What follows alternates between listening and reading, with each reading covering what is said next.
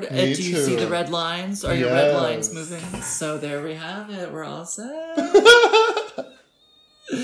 Hi, Bobby. Hi. Welcome back. So for our listeners, you all know Bobby at this point. You have questions from Bobby. Bobby is a full episode. Bobby is Bobby is recurring character on the podcast. Guest star, one might say. Wow. Yeah. You're going to have to join the union soon if you can sign up on the podcast. Bobby, where are you? I am currently in Germany. And how's it going there? It's going okay. I'm not getting government assistance financially because I missed the deadline for that. When I came back to Germany at the very beginning of the pandemic, I should have signed up for it directly. And I was, as Bob the drag queen would say, pride will be your downfall. And pride was my downfall because I'm not getting any money. But I am a part of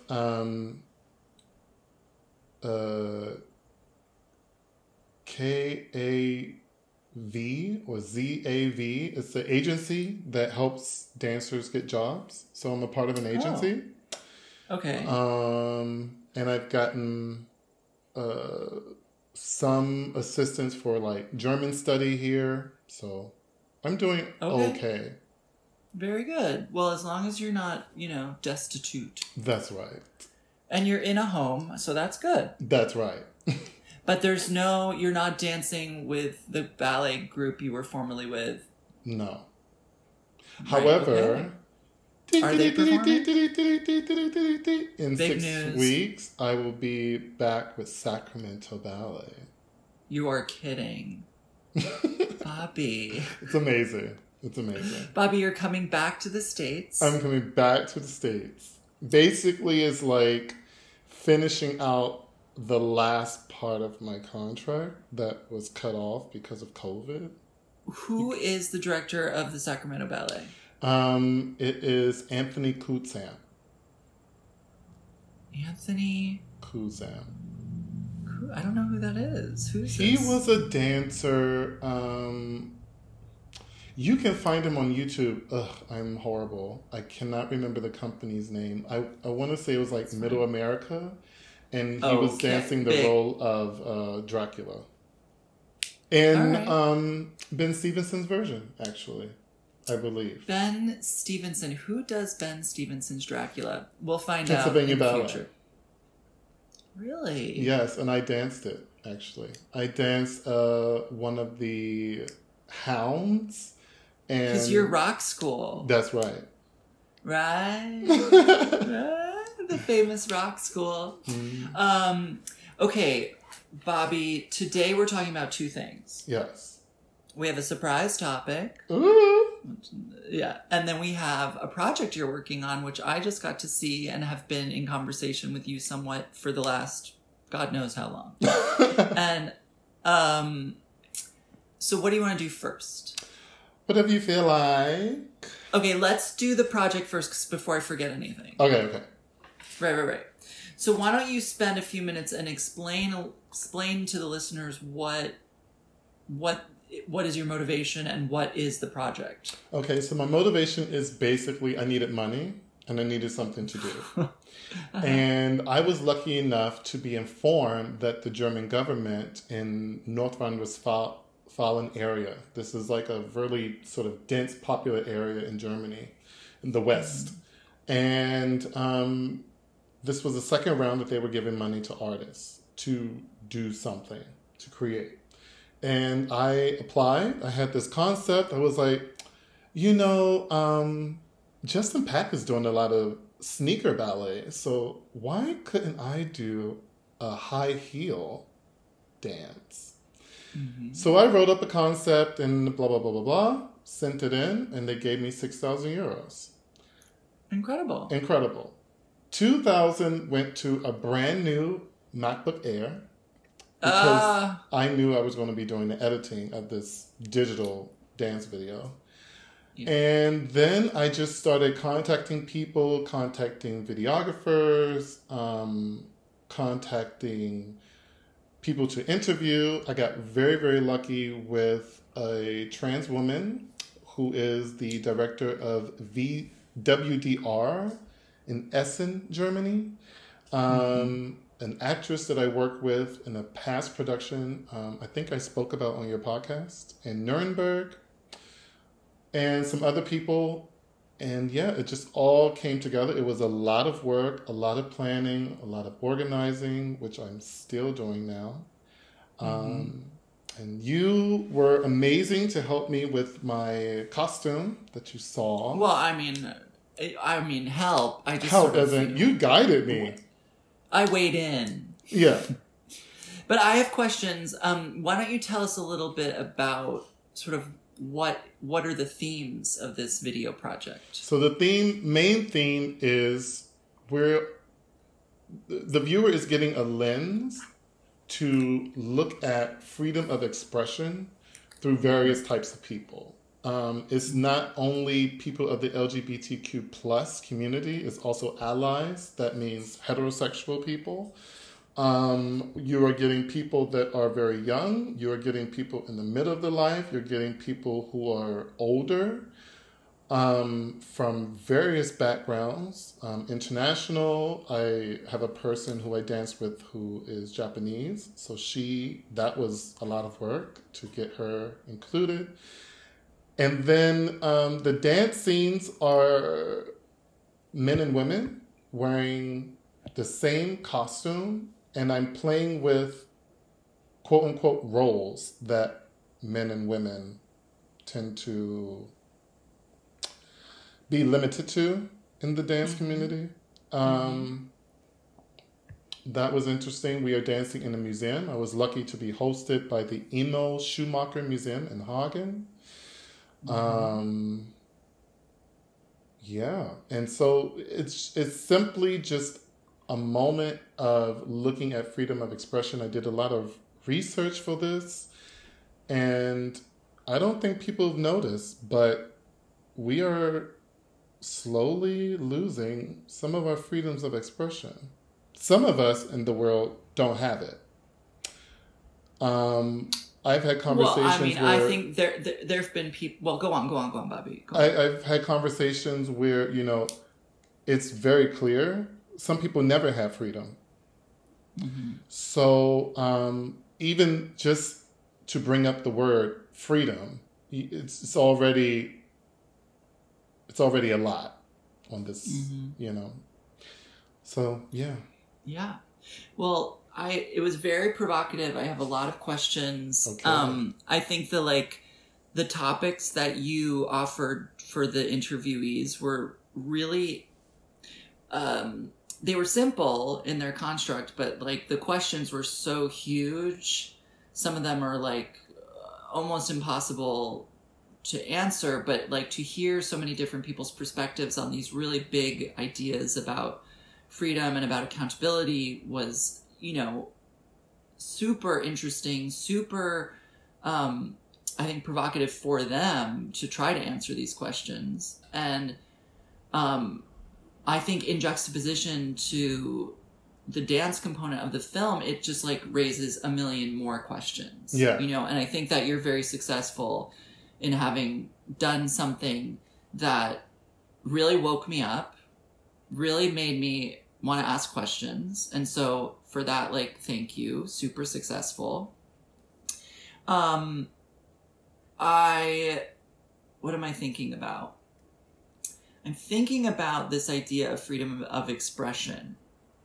And I'm thinking about how we have access now to so many ways of communicating, right? Mm-hmm.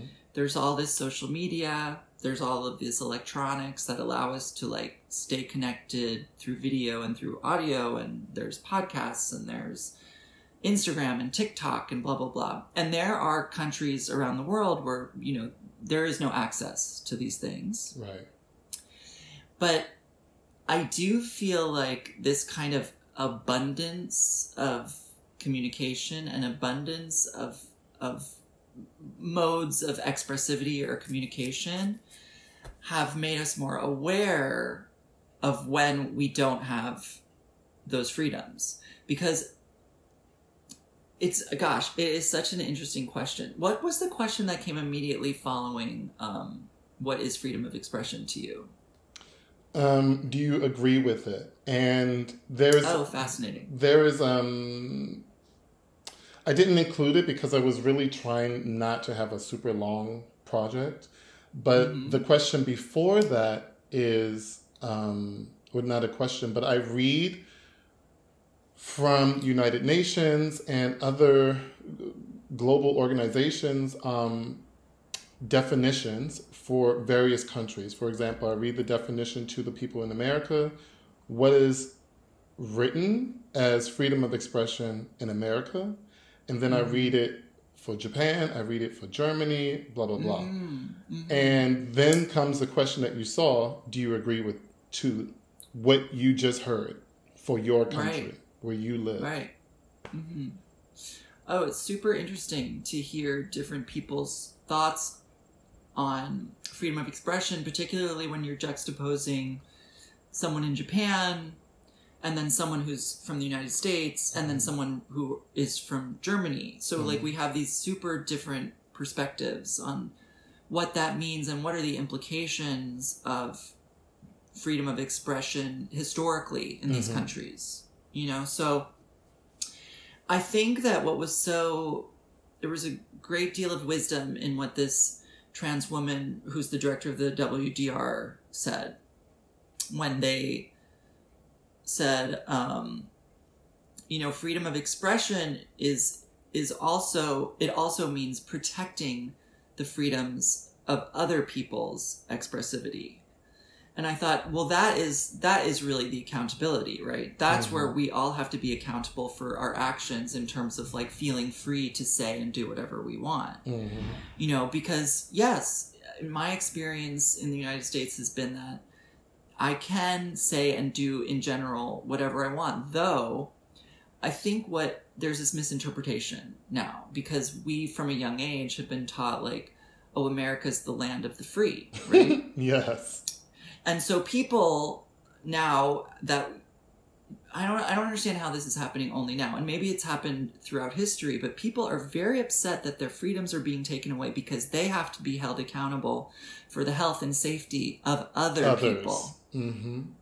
But that has always existed. Yes. You know, there are stop signs and red lights. There are many vaccines that have existed historically that you can't send your kids to school without measles, mumps, rubella vaccine. So I don't understand like where now people feel there is some difference. And so these questions felt incredibly current, you know, like we do need to be thinking about how we express ourselves and what that means in terms of affecting other people's health and freedom. You know? Well, I think that people have forgotten those two things, accountability and responsibility. I think people have somehow twisted the word freedom into thinking free to do and be whatever I want, but you have forgotten you don't live in a bubble. Right. So there are consequences. There are still laws. Just because you have the freedom to do what you want, and maybe what you want to do could kill someone, doesn't mean you can do that and not get the consequences. Right, because what we say and do affects other people. Other people. It does. Yes. So this was really interesting for me to hear people speaking on these topics and then to see these sound bites in juxtaposition to the dance that you made in this space was, and I'm not going to say any of this really as a criticism. I'm speaking sort of critically, which is that it raises all these questions about, you know, the space where the dance is being performed, who the dancers are, what their access is in terms of like the way they look, etc. And so then you start thinking like, wow, what really there's also something in the way that like when you're listening to the interviewees speak on their own manner of dressing and their own relationship to freedom of expressivity, it's like to then see a group of dancers who've been told to wear something by somebody and to do specific steps by somebody, it's kind of like it's like, wait, what's going on? I want to say, in a way, sorry. No, go on. No, go ahead, Bobby. I just want to say that this section, the duet, I was so grateful. The woman that choreographed that, Sarah Pena, that section came from a work that she did for a program called Young Choreographers that I danced in. And I asked her to elaborate on that in a different way. And we had many conversations, and she did what she did. And Reed, on that day, it was the last day of filming, and we were fighting with time, with the sun, and there were these people that were outside the museum, sitting down, watching that people are filming, and just sort of so nonchalant or whatever, they're just filming, but there are cameras on both sides, so we can see you. And we had to repeatedly sort of tell people, guys, get out of here. But it was cool because people were really interested. Seeing two men wearing dresses and high heels, there wasn't this snickering or hee, look at that. They were interested. But at the same time, please don't sit or stand and watch because we're filming. But that was very, very cool. Well, to kind of house these pieces of choreography in public spaces, I don't know. I'm also really interested in this idea of like the gallery as like a space of like expression question mark, because yes, they house all these like art expressions, but the housing of those pieces of art is super controlled. Yes. It's like hyper curated. The whole concept of the museum is like this incredibly, the whole universe of visual arts is this like super capitalist kind of popularity club. It's like, it's complex. Like all of these arts constructs end up participating in oppressions in their own way, in different ways. And so hearing people talk about how sexual preference and gender expression are not sort of inextricably tied to one another. Like how you dress is not necessarily an indicator of sexual preference, etc. Like the way in which you dress all the dancers in more or less the same costume sort of brings that point home, because you're seeing different gendered people who obviously come from different experiences, etc., wearing the same thing, doing more or less the same moves, and you think, yeah, and there you have it. Like we are not, basically, like who I am is not what I wear. Yes. Right, but it is definitely an expression of like what I want or like my desire aesthetically, etc. Yeah. But like our very limited sense, at least for people who have subscribed to gender binaries for a really long time, is that like women dress this way and men dress this way. Yes. But I think now what you're doing and what, a lot of young people are doing so naturally is that like they're not subscribing to that. Right. And I feel like that has been and will continue to be this adjustment that will hopefully just become totally natural as time goes on. And what's interesting, Reed? During my preparation to create and put this all together, I learned a lot that it's nothing new. There have been people that have expressed themselves non-binary, trans people. All of this is so old, but for some reason, it's now sort of like the buzzword. It's the in thing. And one more thing I wanted to share, something that was interesting to me that sort of set this all off. When I was working in Nuremberg, I remember going through the town and I saw this heterosexual couple dressed in the same dress. Mm-hmm. They both are wearing dresses, mm-hmm. but they were a heterosexual couple in Bavaria, which is one of the most conservative parts of Germany. In Old Town, which is one of the most populated areas in Nuremberg. For me, as an American who has lived in Germany for over 10 years now, I was, wow. Okay, so Germany is waking up.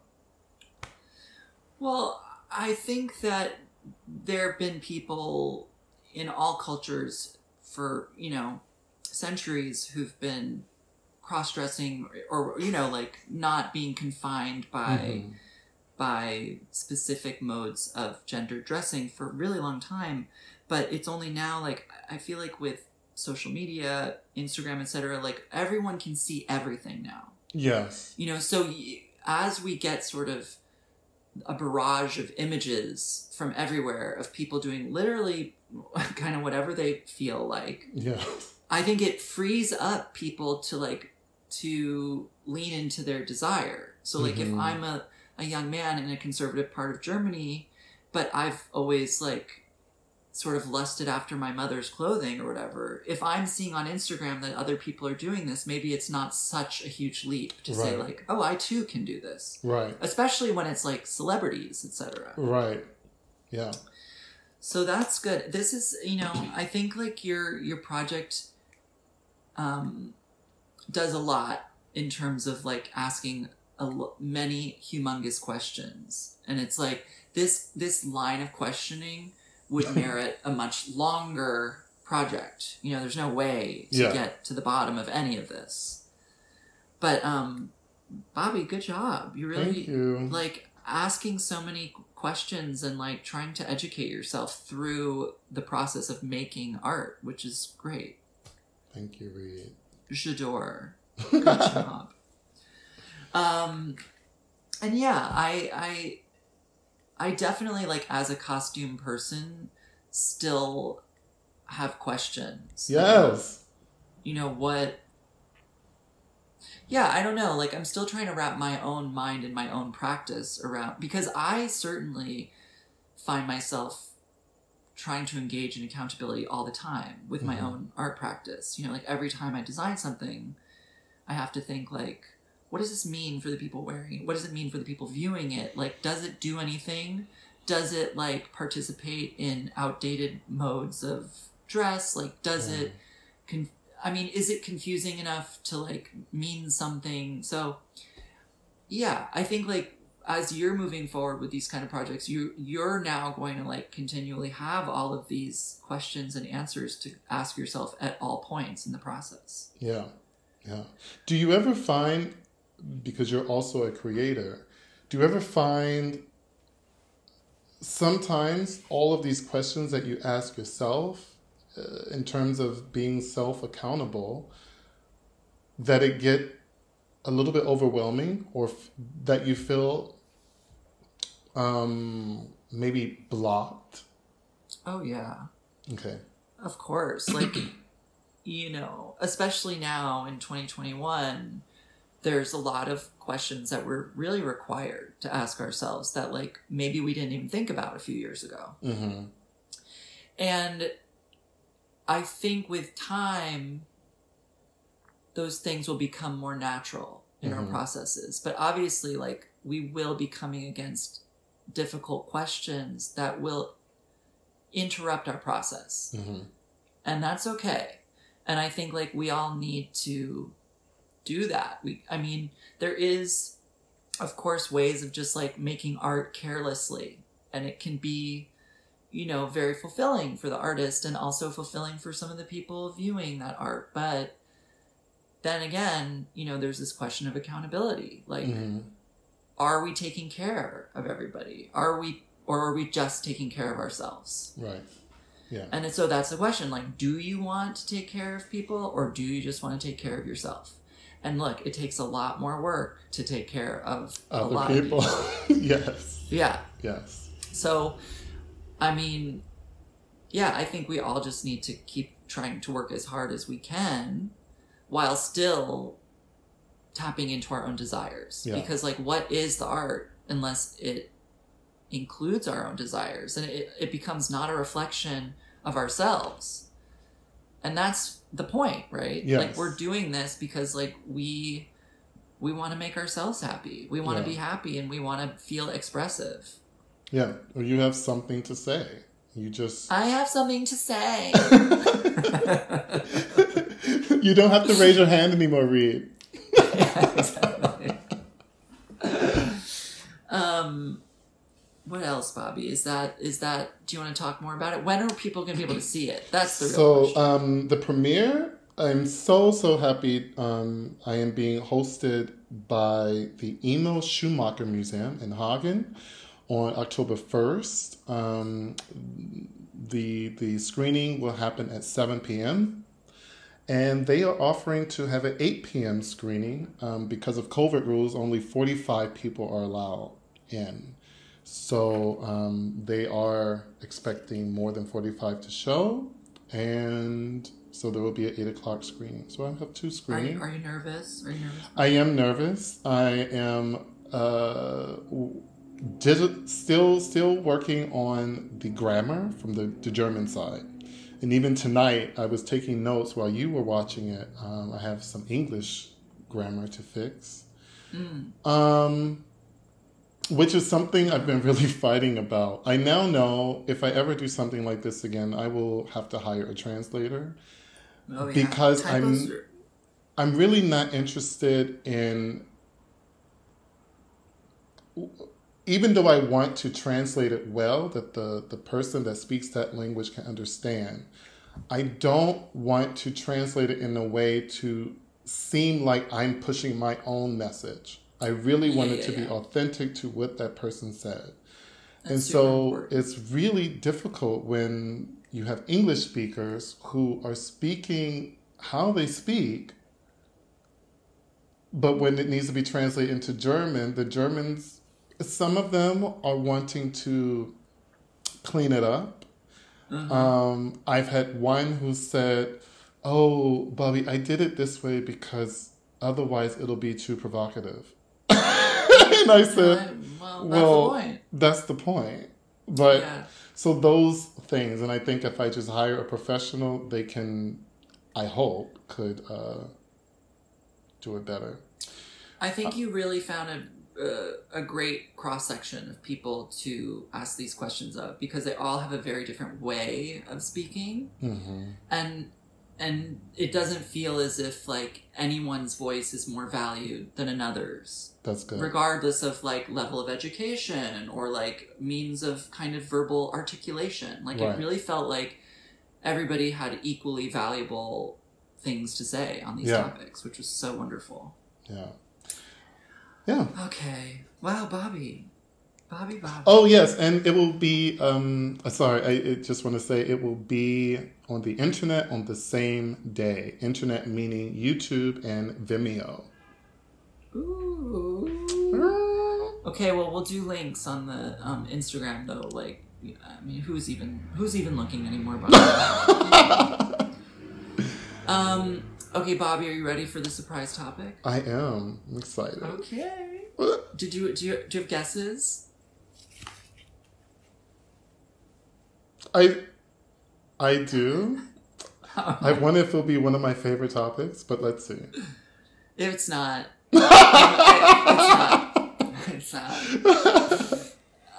Okay, Bobby, are you ready? I'm ready. The surprise topic today is back to school shopping. Oh my God. Okay. Which is actually one of my favorite moments. I mean, obviously. It's like everybody, I mean, yeah, of course. Like everyone's obsessed with that moment, right? When it's like, today's the day. Yes. And so what was that for you as a child? Describe for us, like, what is the back to school moment? Leading up to it or just the day? Well, oh sure, you can describe the planning process. Okay, so the planning process, which goes to my mother, who, after a while, mothers realize the system that's going on here. And so it was about, let's say, a month before the begging begins. Mom, I want to have. Mom, huge. I need to have. Mom, I got to have. And then we get like 2 weeks to a week before we're shopping, and you see the brand new, at this time, we're talking like 90s, the brand new Jordans. Gotta have those. Or what else was really popular? K-Swiss, Timberland boots, biggie. Mm-hmm. And I was special. I didn't want the Jordans or the Timberlands that everyone had. I just wanted the brand, but I wanted something special. And I remember, I'm going to go back to High Point High School. Okay, so this is high school back to school shopping. High Point High School. So this is when you have already a lot of opinions. A lot of opinions. Like specific items. We are very specific at this point. Mm-hmm. Even without the internet. Without the internet. Everything was... Bobby knows. Reed, this is all based on MTV. MTV and any sort of youthful magazine that was during that time, I can't remember. But MTV, for example, Cross Colors, maybe some of your listeners that are our age will know Cross Colors. I have no idea. And so I'm going to jump to the first day, which, by the way, back to school was like a week or 2 weeks of outfits. Read a week or 2 weeks worth of outfit, and nothing can repeat. That means like we can't mismatch and wear these jeans from this day again in the same week. No. It has to be everything. So we're talking 10 days worth of outfits. Was your mom like, no? Or was she like, were you trying to bankrupt me? What was going on? I think it got to a point when I got to high school, the system was already developed over time. So she just knew. And it's sort of just you because your little sister's significantly younger. Exactly. So it was just me. So, right. And I was a good student. So I give it all me. Give it all me. Mom, I give you good grades. I don't make trouble. I'm home when you say I need to be, so you can do it. Wow. Amazing. And just like getting on the school bus, Reed. It's the show. It's a show. It's a show. Can you believe my dream? And Reed, I wasn't so cool. Like, I couldn't sit in the back where the really cool kids were, but I was in the middle. So I wasn't the nerds or whatever in the front. And that, at this time, it's important. This story is making me very grateful for school uniforms. But I can say I did have an experience that sort of made me realize this is too much. Mm-hmm. I want to say it was like the first week of back to school, or it could have been the second week. I never would forget this day. And getting on the school bus, I stepped on the back of one of the senior students' shoes. Oh no. Reed, I almost lost my life. It was a major, did you just step on my shoes? Checking the shoe. Is it scuffed? Is there a mark? Thank God I didn't leave a mark, but I can only imagine if I did. Ruining lives. Ruining lives. And I was a big boy, but those seniors didn't care. You're a freshman. I will kill you. So, I think also, once I left that school and went to Duke Ellington, all this was over. I became an artist. Right. So. Well, this is interesting. I obviously was always in the kind of art school, so like I wasn't so preoccupied with the clothes. Though when I think on it, it's like your parents really have to buy you all new clothes every year because you're growing. You just keep getting bigger, which is so crazy. And so the clothes I wasn't so specific about. I knew I'd be mostly in uniform, and as for the other stuff, it was just like I had a very sort of like like rinse and wear style. It was just like cotton shirt, cotton pant. Like I had no style essentially. Okay. But can you guess for me, like, what do you think was the most exciting part of back to school shopping? You had a uniform. It's not clothes. It's not clothes, Bobby. Glasses? Well, no, the glasses were always okay. So then it's utensils and specific... Utensils, Bobby? Where are you going to school? Utensils? No, like whatever you need. Like, what are those things? Like school supplies. School supplies. That's it, Bobby. School supplies were my passion. But what did you need? That's exactly right. It didn't matter. Like every pencil, every pen, every binder, every folder was so considered. It was really like, wow. It has to be. It's just like once you got to the drugstore or wherever it was that you were getting like I treasured like reinforcements. Remember those? Those were those little circles you put over the whole. Yeah. Treasured. Love all that stuff. Oh a pencil case that goes in the binder. Can you imagine? The beauty of such, see, Bobby wasn't concerned. Bobby was concerned about sneakers. I was concerned about the additional eraser that fits onto the eraser of your pencil. Oh, yeah. But that was like, for me, that was pre-high school. We're talking like elementary. Those things were important. I carried it with me. Carried it with me always. Wow. I know. What ballpoint pens do I get this year? What is the pencil sharpener? Meanwhile, I'm labeling all my pencils with my initials. R.B. Why? Oh, yeah.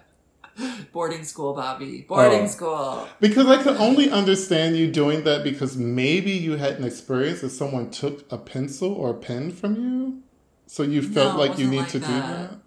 And also the deep, deep pleasure of like figuring out the kind of size that your initials needed to be in the context of the pencil itself. Quite small. Oh, yeah. Oh, my God, Bobby. Okay, then here's a question for you. Because younger Bobby, a little bit like this, not so much, but the lunchbox was very important to me. Oh, interesting. Okay, lunchbox is a whole sort of blind spot in my history because my mom got my brother and I these very like modern minimalist lunchboxes when we were little kids at elementary school. Like his was blue, mine was red. They were just flat colored plastic. They had no images, matching thermos. But my mom honestly rarely pulled it together to make a box lunch. So we had these chic, modern minimalist lunch boxes. They weren't getting used much. So that's my entire lunchbox experience. Oh, mine was quite the opposite. I had the very popular Thundercats. Gorgeous. And I have the Wait, I have a question. Is this a plastic lunchbox or a tin lunchbox? Plastic. But I had both. So at this part, elementary, I was very cartoon heavy. Thundercats and Transformers and is it called Seahawks? What? I think it's called Seahawks. Seahawks. There were this space family that lived in space, and they were like half human and half cyborg, and they were sort of like heroes. It was amazing. Amazing. How do I not know it when I too am a Thundercats child? Okay, so then Seahawks. It was like I'll look into it. There was like this. It was amazing. And there was the villain was like this crazy guy with orange hair, and he rode this ship that looked like a squid. Wow. Yeah. Bobby, no bells Seahawks. have rung. Okay. Not a one. Okay, Not one but bell. do you remember also? So there was Thundercats, Transformers, Seahawks, G.I. Joe. I was She-Ra. I was all He-Man all the and time. She-Ra. Yeah. Yeah, of course. Yeah. Um, But I had both So- the plastic and the tin. I love a tin lunchbox with a cartoon vignette on the front, though I never had one. But I did like staring at the ones from my friends, thinking, look at me eating this like square of pizza from the cafeteria when you have this beautiful box lunch.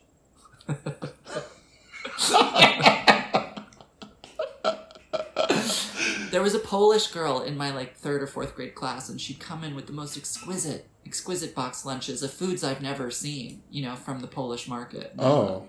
To be you, to live your life, that's what I want. Wow. But you know what? It's all worked out. It all worked out. And so anyways, that's back to school shopping, but now we've apparently moved on to lunch, which as a ballet dancer, it was all I cared about. It was all I thought about the whole day. I thought, when's lunch? So I was indeed packing myself lunch every day for years as a ballet dancer, and it became very consistent. It became peanut butter jelly sandwich on like a whole grain bread. It became some kind of piece of cheese, a Baby Bell, generally, a little Ziploc of crackers, an apple, and a yogurt. That was it. Okay. I've always been a little bit jealous of you dancers that have started at a young age because I started very late.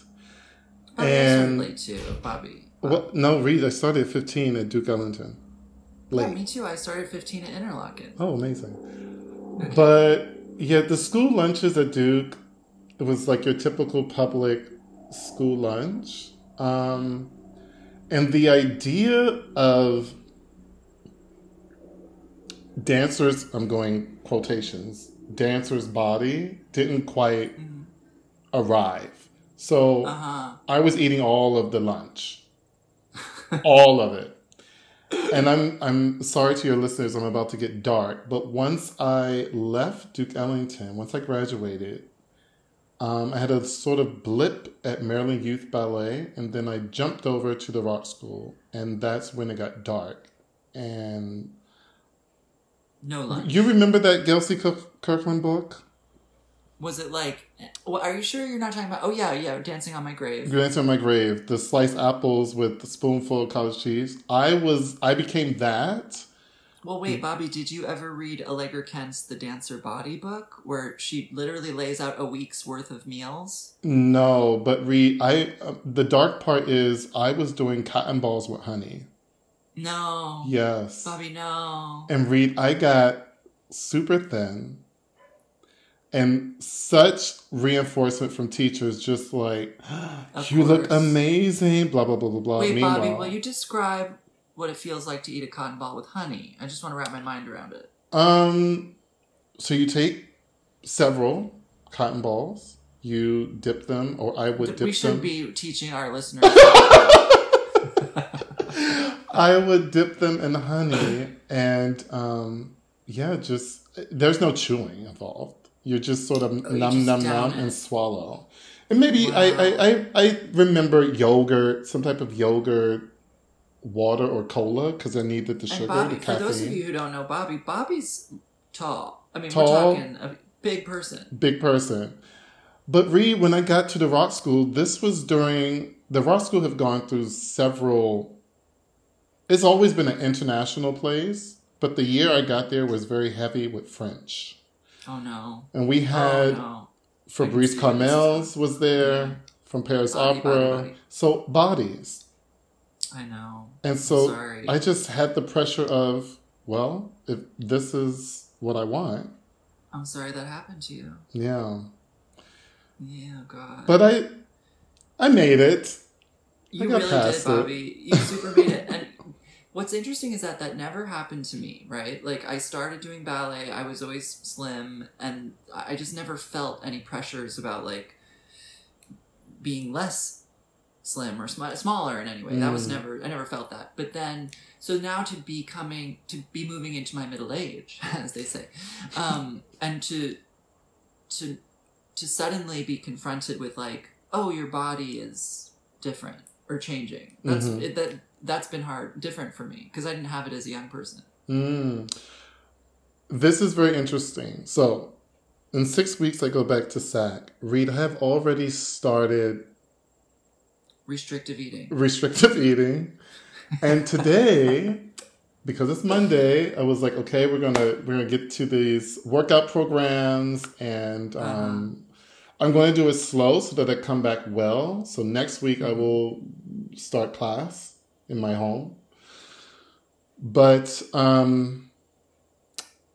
yeah, we're older, and you don't have to tell me. Just got to do more, more. Everything happens so much slower.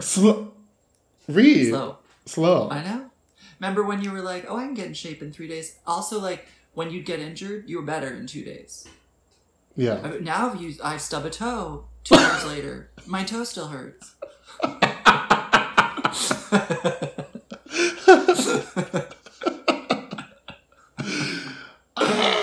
So, yeah. Well, Bobby, I have to go shopping with my mom now, but God, I wish you the best for going back to the States to be in a ballet company. Can you imagine? Mm-hmm. At your age, Bobby, at your age. Here's the thing that I don't know if your viewers have seen, Dance and Stuff. Weeks ago, a friend of mine, the Sarah Pena, we watched Sylvie Guillaume's documentary. Do you know that it's the latest one? The Danielle Simpson yes. one. Oh, I watched it. She retired at 51, Reed. Yeah. And did you see what she was doing on that stage? I saw it live. I saw her retirement performance. What? You were there? Yeah, but she did that tour where she was like, "This is it, everybody." Right. And so I went and I said, "The leg is still all the way, all the way, all the way, all the way." 50 Can't go further, really, because your coach gets in the way. 51. Incredible. But here's the thing. She was literally being plunged into buckets of ice as soon as she'd get off stage from a young age. She was taking care. Right. And she had the means and the kind of privilege to be able to do that. Because she was like, I heard about her rider when she was like doing performances, and someone from the Joyce Theater was like, oh yeah, and her rider for performances, like, she's staying at the most expensive hotel closest to the theater. Like, we're talking the Mandarin Oriental, right? She's staying at the most expensive hotel. She's getting, literally, they need to have a kiddie pool full of ice directly off stage for when the performance is over. Do you know what I mean? Like, there are specific things that are happening for her every day so that she could do that. Yeah. I can't, I was lucky enough to be invited to audition for National Ballet of Canada in Toronto. Mm-hmm. And we got a tour of the company. At the time, Hamilton was my partner. Mm-hmm.